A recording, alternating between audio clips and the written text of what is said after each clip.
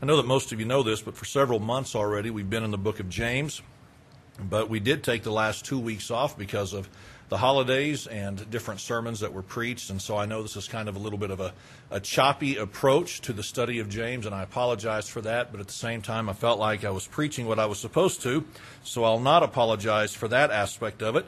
But this morning we are going to be back in the book of James.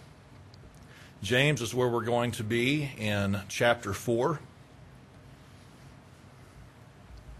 And as you're finding your place there, I want to share a story with you that illustrates a thought that I want us to give attention to toward the end of the sermon. So you may listen to the story. You may say, I don't really relate to that.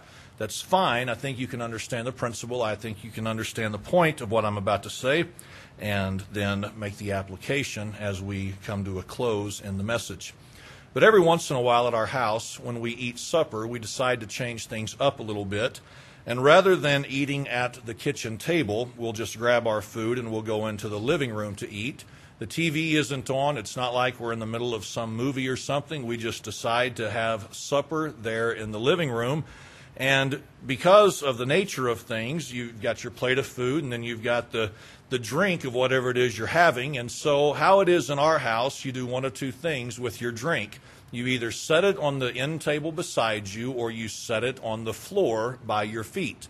And so as we're eating and as we're conversing, as people are telling stories, whatever it may be, in the past, this doesn't happen all the time, but in the past this has happened, that somebody realizes they need something out of the kitchen. Maybe they forgot a napkin or a fork or whatever it may be.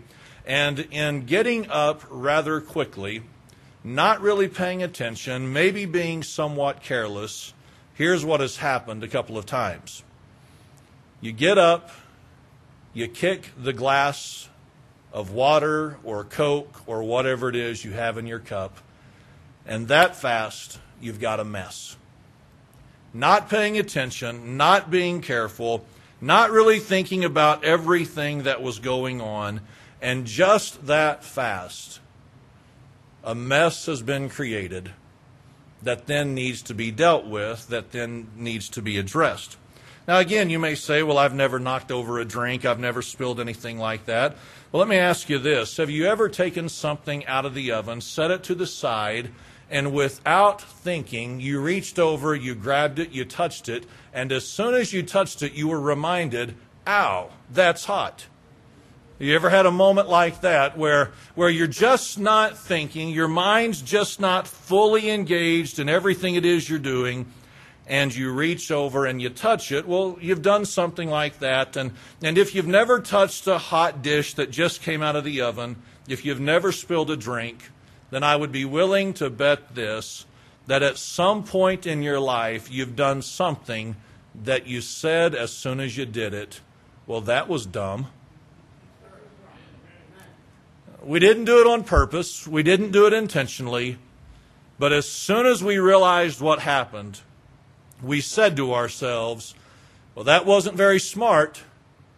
Well, that one's going to hurt. That one's going to leave a mark. Whatever it may be, we realized it, though it was not done intentionally. Now, again, we'll come back to that in a few moments. But this morning I want to remind us who James is writing to in this particular letter. He is writing to fellow Jews who are not just Jews by way of nationality, but they are Jews who have placed their faith in Jesus Christ. We would call these saved individuals, saved people who just happen to be Jews by way of nationality. There is no reason for us to read through this letter and suspect that James is just writing this letter to Jews at large, saved or unsaved. The context leads us to believe that James is writing to believers, those who have placed their faith in Jesus Christ. Now, as we keep that in mind, I want us to look toward the middle of verse number 4. In the middle of verse number 4, here is what we see that James does. He references both the world and God. So in verse number 4, James references both the world and God. And as he does so, I know that you know this, but I want us to give attention to this, that whenever James speaks of the world, he is not speaking of the world in a general or vague sense. He's not talking about attractions in the world. He's not talking about landmarks in the world. He's not talking about things that you need to see or things that you need to experience as you live in this world. What James is doing in verse number 4, as he writes about the world, as he writes about God, he is writing about the mindset and he is writing about the philosophy of this world in contrast to the mindset and the philosophy of God. Okay? And so as you think about that, here's what you understand, is that the mindset and the philosophy of God is always in contrast and in contradiction to the mindset and the philosophy of God. They are never in agreement one with another. They have never been in agreement with one another, and they will never be in agreement with one another. The mindset and the philosophy of this world is always in contrast and always in contradiction to the mindset and the philosophy of God. Now, if that doesn't make sense to you, if you don't understand what I'm saying whenever I make those comments, then let's think about it from this perspective. Here is what the world would tell us. This is what the world's mindset and philosophy would be, that as you go through this life, here's what you need to do. You need to work as hard as you can, make as much money as you can, and acquire as many of the things of this world as you can. As you look at the world's mindset and philosophy, here's what the world tells you. Work, work, work, work, work. Make all the money you can, because that is what matters in this life. You and I, if we're honest, we know that that is the mindset of this world. The mindset of the world would also include something like this, just by way of illustration, that when someone offends you, that when someone does you wrong, never forgive and never forget. The world tells you that if someone has wronged you, if someone has offended you, if someone has slighted you, don't you ever forgive them and don't you ever forget it. You always be mindful of who has done you wrong, and you keep track of offenses. That's the world we live in. The world tells us things like this. You only live once. You better live for yourself and make the most of it. Do what makes you happy. That's the world we live in. That is just a sampling of the world's mindset and philosophy to life.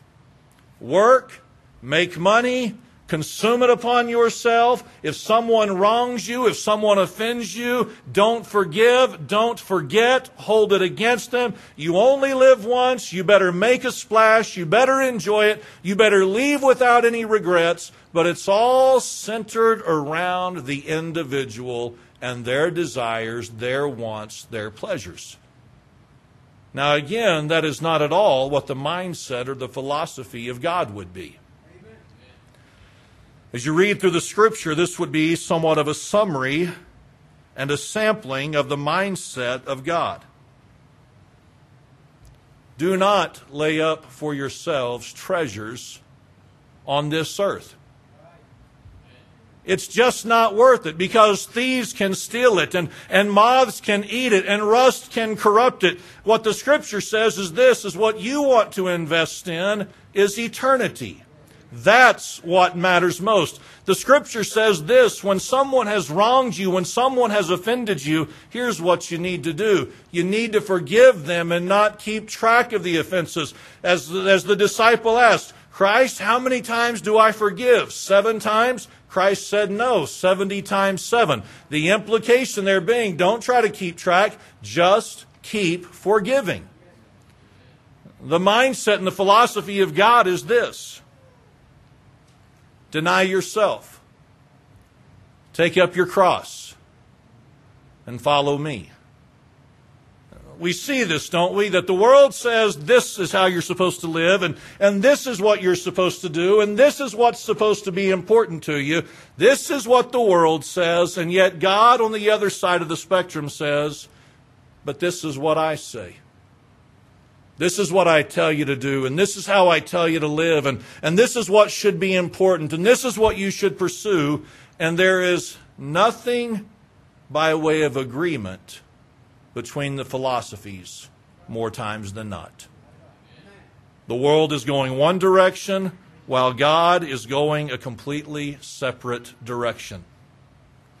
Now, as you look in verse number 4, if you look in the last part of the verse, here is what James went on to say. Whosoever therefore will be a friend of the world is the enemy of God. Let's hear this, please.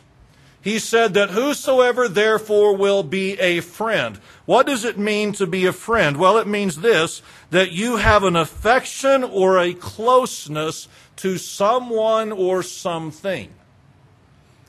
So if you read this, here is what James alludes to and makes fairly clear, that he says that as a believer, you have the ability to make this choice to be a friend of the world, to give your affection and to give yourself to the mindset and to the philosophy of this world.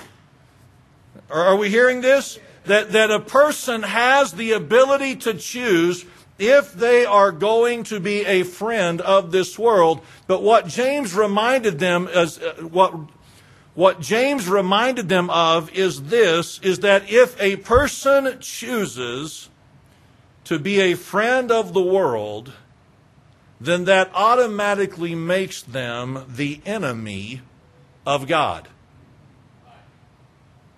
It makes them the enemy of God. What does it mean to be the enemy of someone? It means this, to be one who opposes, who stands in opposition of someone.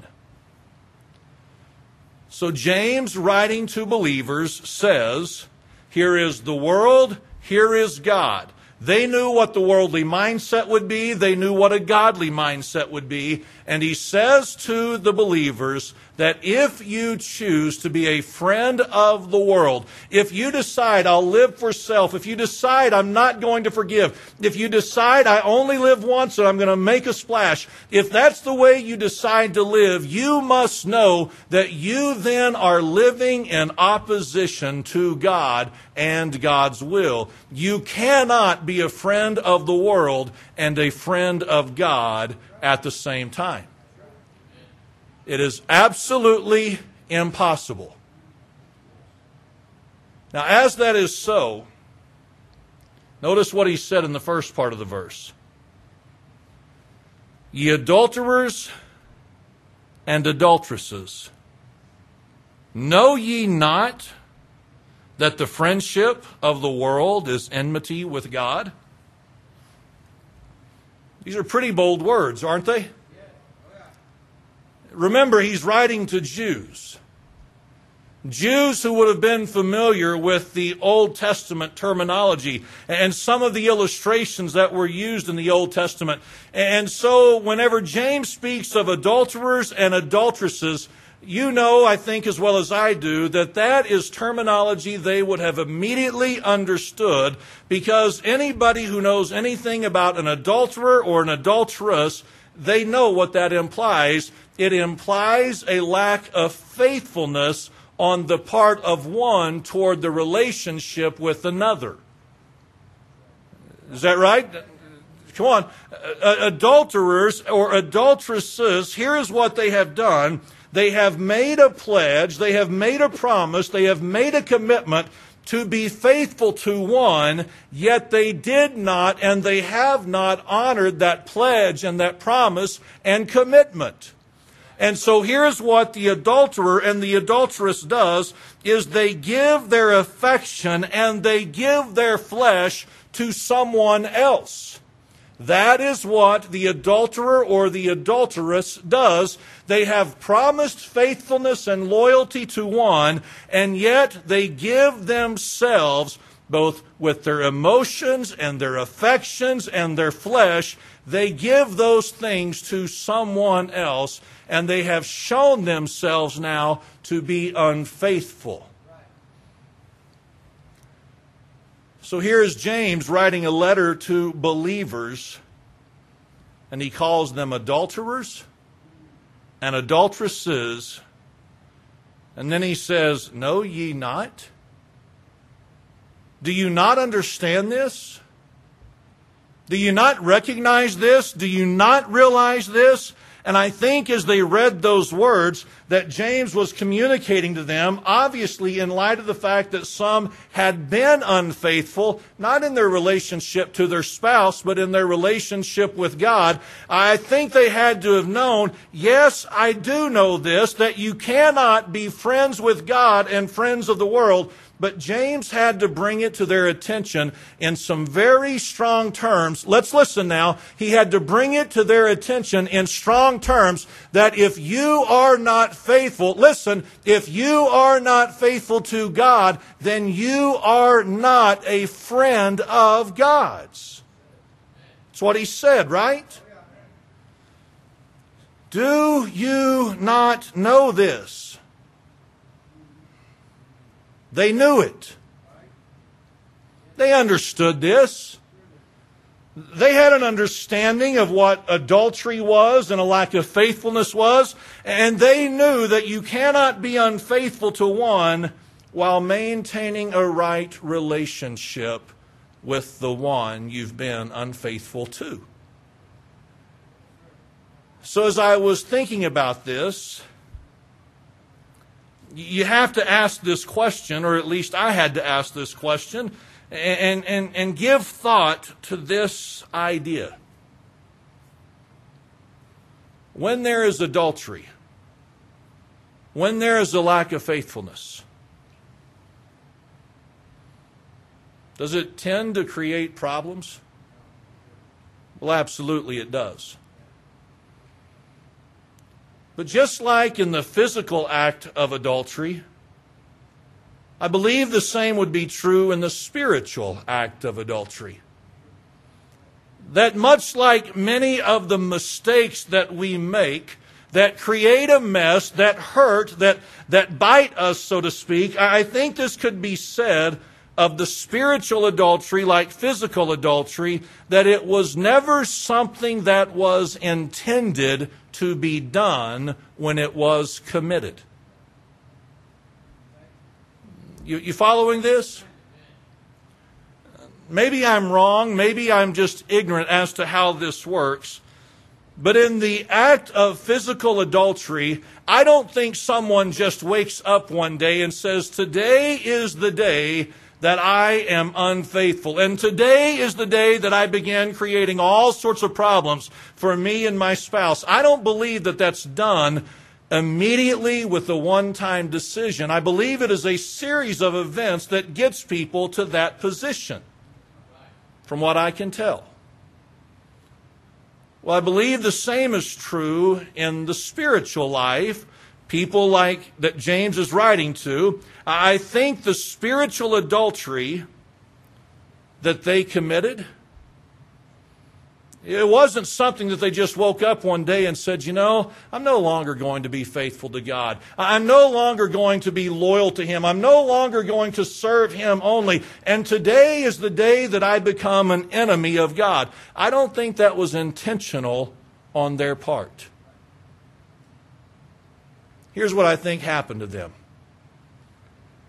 Kind of like you and I, and the messes that we make, and the mistakes that we make, and the problems that we cause for ourselves so many times, I think probably what happened was this: in their spiritual lives, they grew careless,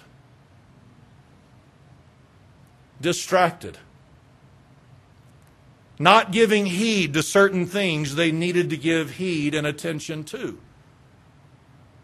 Again, I don't think the believers of James's day just woke up and said, well, today is the day that we're unfaithful to God and we become an enemy to God. I don't think it happened that way. I think that through carelessness, through distraction, through busyness, and so many other things, here is what happened. Slowly but surely, they began to accept and to adopt the mindset and the philosophy of the world around them, until it reached a point that James had to call some of them out and say, you are adulterers, you are adulteresses, and don't you understand that to be such is to be an enemy of God? Some of them needed to read that, and some of them needed to hear that, and some of them needed to be reminded, you cannot live according to the world's mindset and still have a right relationship with God. It's just impossible. And so this morning, just want to share with you a little bit of testimony. You may say, well, that's your testimony, but that's not my testimony. If it's not, that's fine. But here would be a little bit of my testimony, that over the course of my life and my relationship with the Lord, I have had seasons of spiritual adultery. I have had seasons in my life where my faithfulness to the Lord was not what it should have been. Now again, you may not be able to relate to this, you may not be able to identify with this, but here's what I would be willing to bet, that most honest believers would have to say this, that there have been seasons in your life where you lacked a faithfulness and a fidelity to God in the way that you ought. God's mindset and God's philosophy was this. God's direction and God's decrees and God's orders were these. And this is what God said is supposed to be, and this is what God said is how we were supposed to live. And though God said it, here's what happened. We found ourselves over here living according to the ways and the mindsets and the philosophies of this world. It's happened to many of us, if not all of us. It may not have ever been anything that was seen publicly. It may have all taken place privately, or what we thought was private. But I'm just saying, most of us, if not all of us, here is what we have failed to do. Like the believers that James was writing to, we have failed to be as faithful to our God as we should have been. And when we failed to be faithful, you know what we became? We became the enemy of our God. Somebody says, well, I was never an enemy of God. No, if you were a friend of the world, then you were an enemy of God. If you were a friend of the mindset and the philosophies of this world, then by default, here is what happened. You became opposed to God's will and God's mindset and God's philosophy. If you've ever had a season of rebellion in your walk with the Lord, that put you at odds with God. Now again, I know this may not be the testimony of every person. I understand that not everybody's story will be the same as mine or maybe someone else's. But I want to talk to you for just a moment about my seasons of being a friend of the world. It boils down to this, really, what I'd like to communicate, and that is this. I never did it intentionally. I never woke up one day and said, hey, Suze, today is the day that I become a friend of the world. And therefore, today is the day that I become an enemy of God. I never called a meeting with the kids and said, okay, listen, kids, I just want y'all to know that the choice that Dad has made today, that Dad is deciding today to be a friend of the world so that I can be the enemy of God. I never intentionally made that choice. But you know what happened? I got careless. I became distracted by other things. I didn't give attention to things that I needed to be giving attention to because I was giving attention to other things. Can any of you relate to this at all? So many distractions, a little bit of carelessness, a little bit of giving attention to things that just didn't need to have the attention of myself. And as a result, here's what happens slowly, gradually, but methodically. I found myself with the world's mindset, with the world's philosophy, and in turn, I became an enemy of God because of how I was living. I was an adulterer, lacking faithfulness to my God in the way that I ought. Someone says, well, what sins did you commit? Well, first of all, I wouldn't divulge all of that, but the point is just this.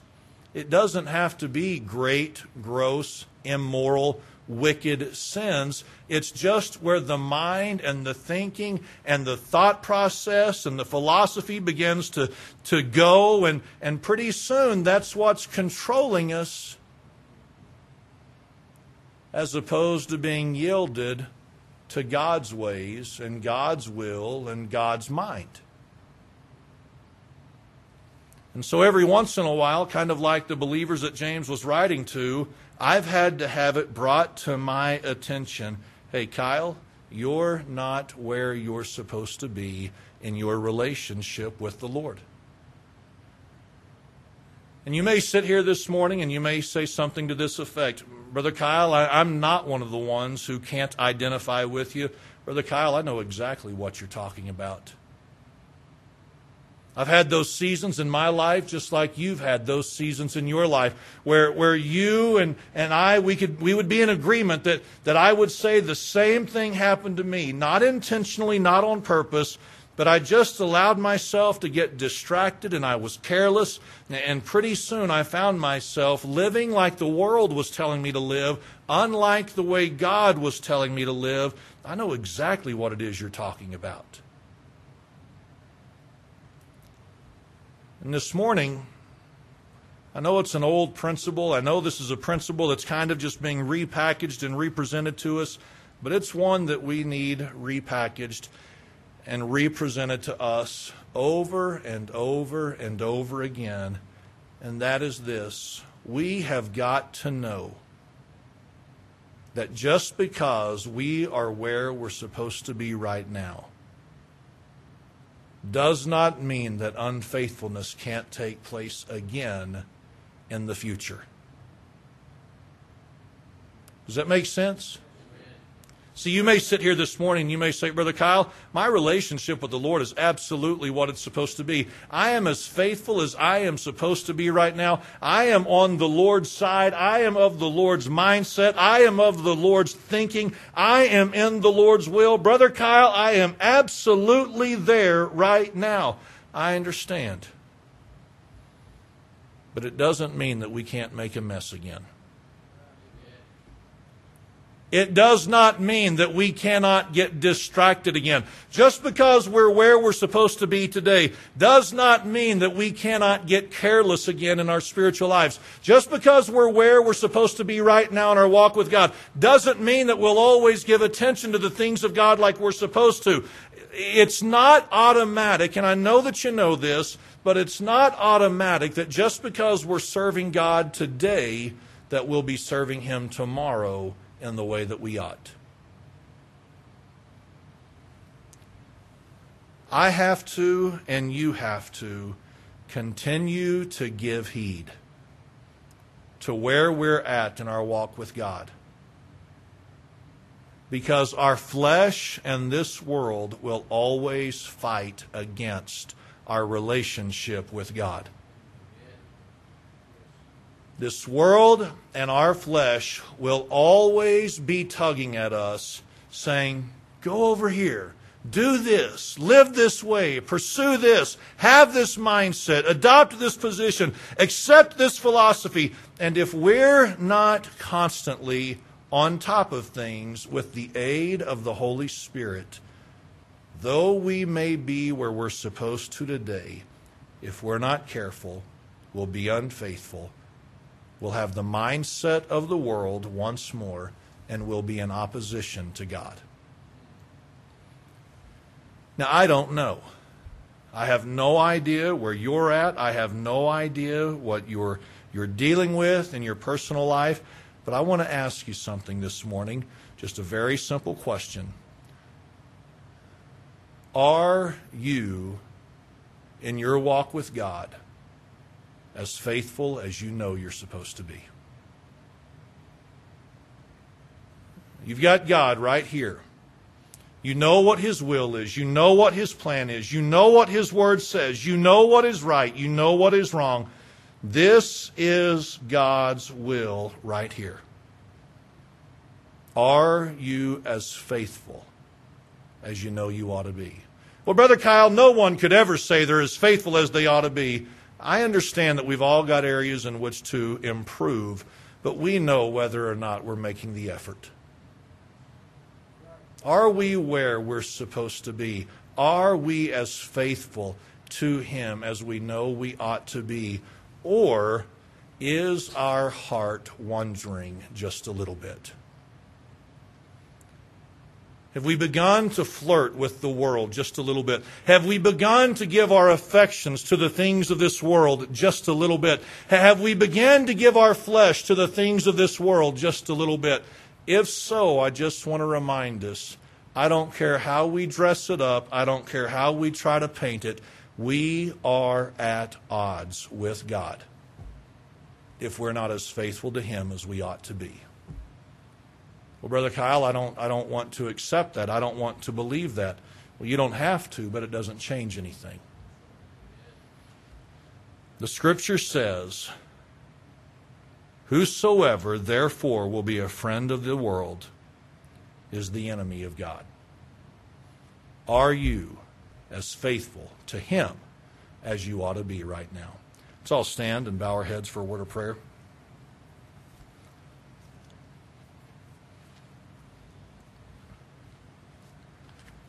Fathers, I come to you this morning. I pray that you'd help each of us to be honest before you in our relationship with you.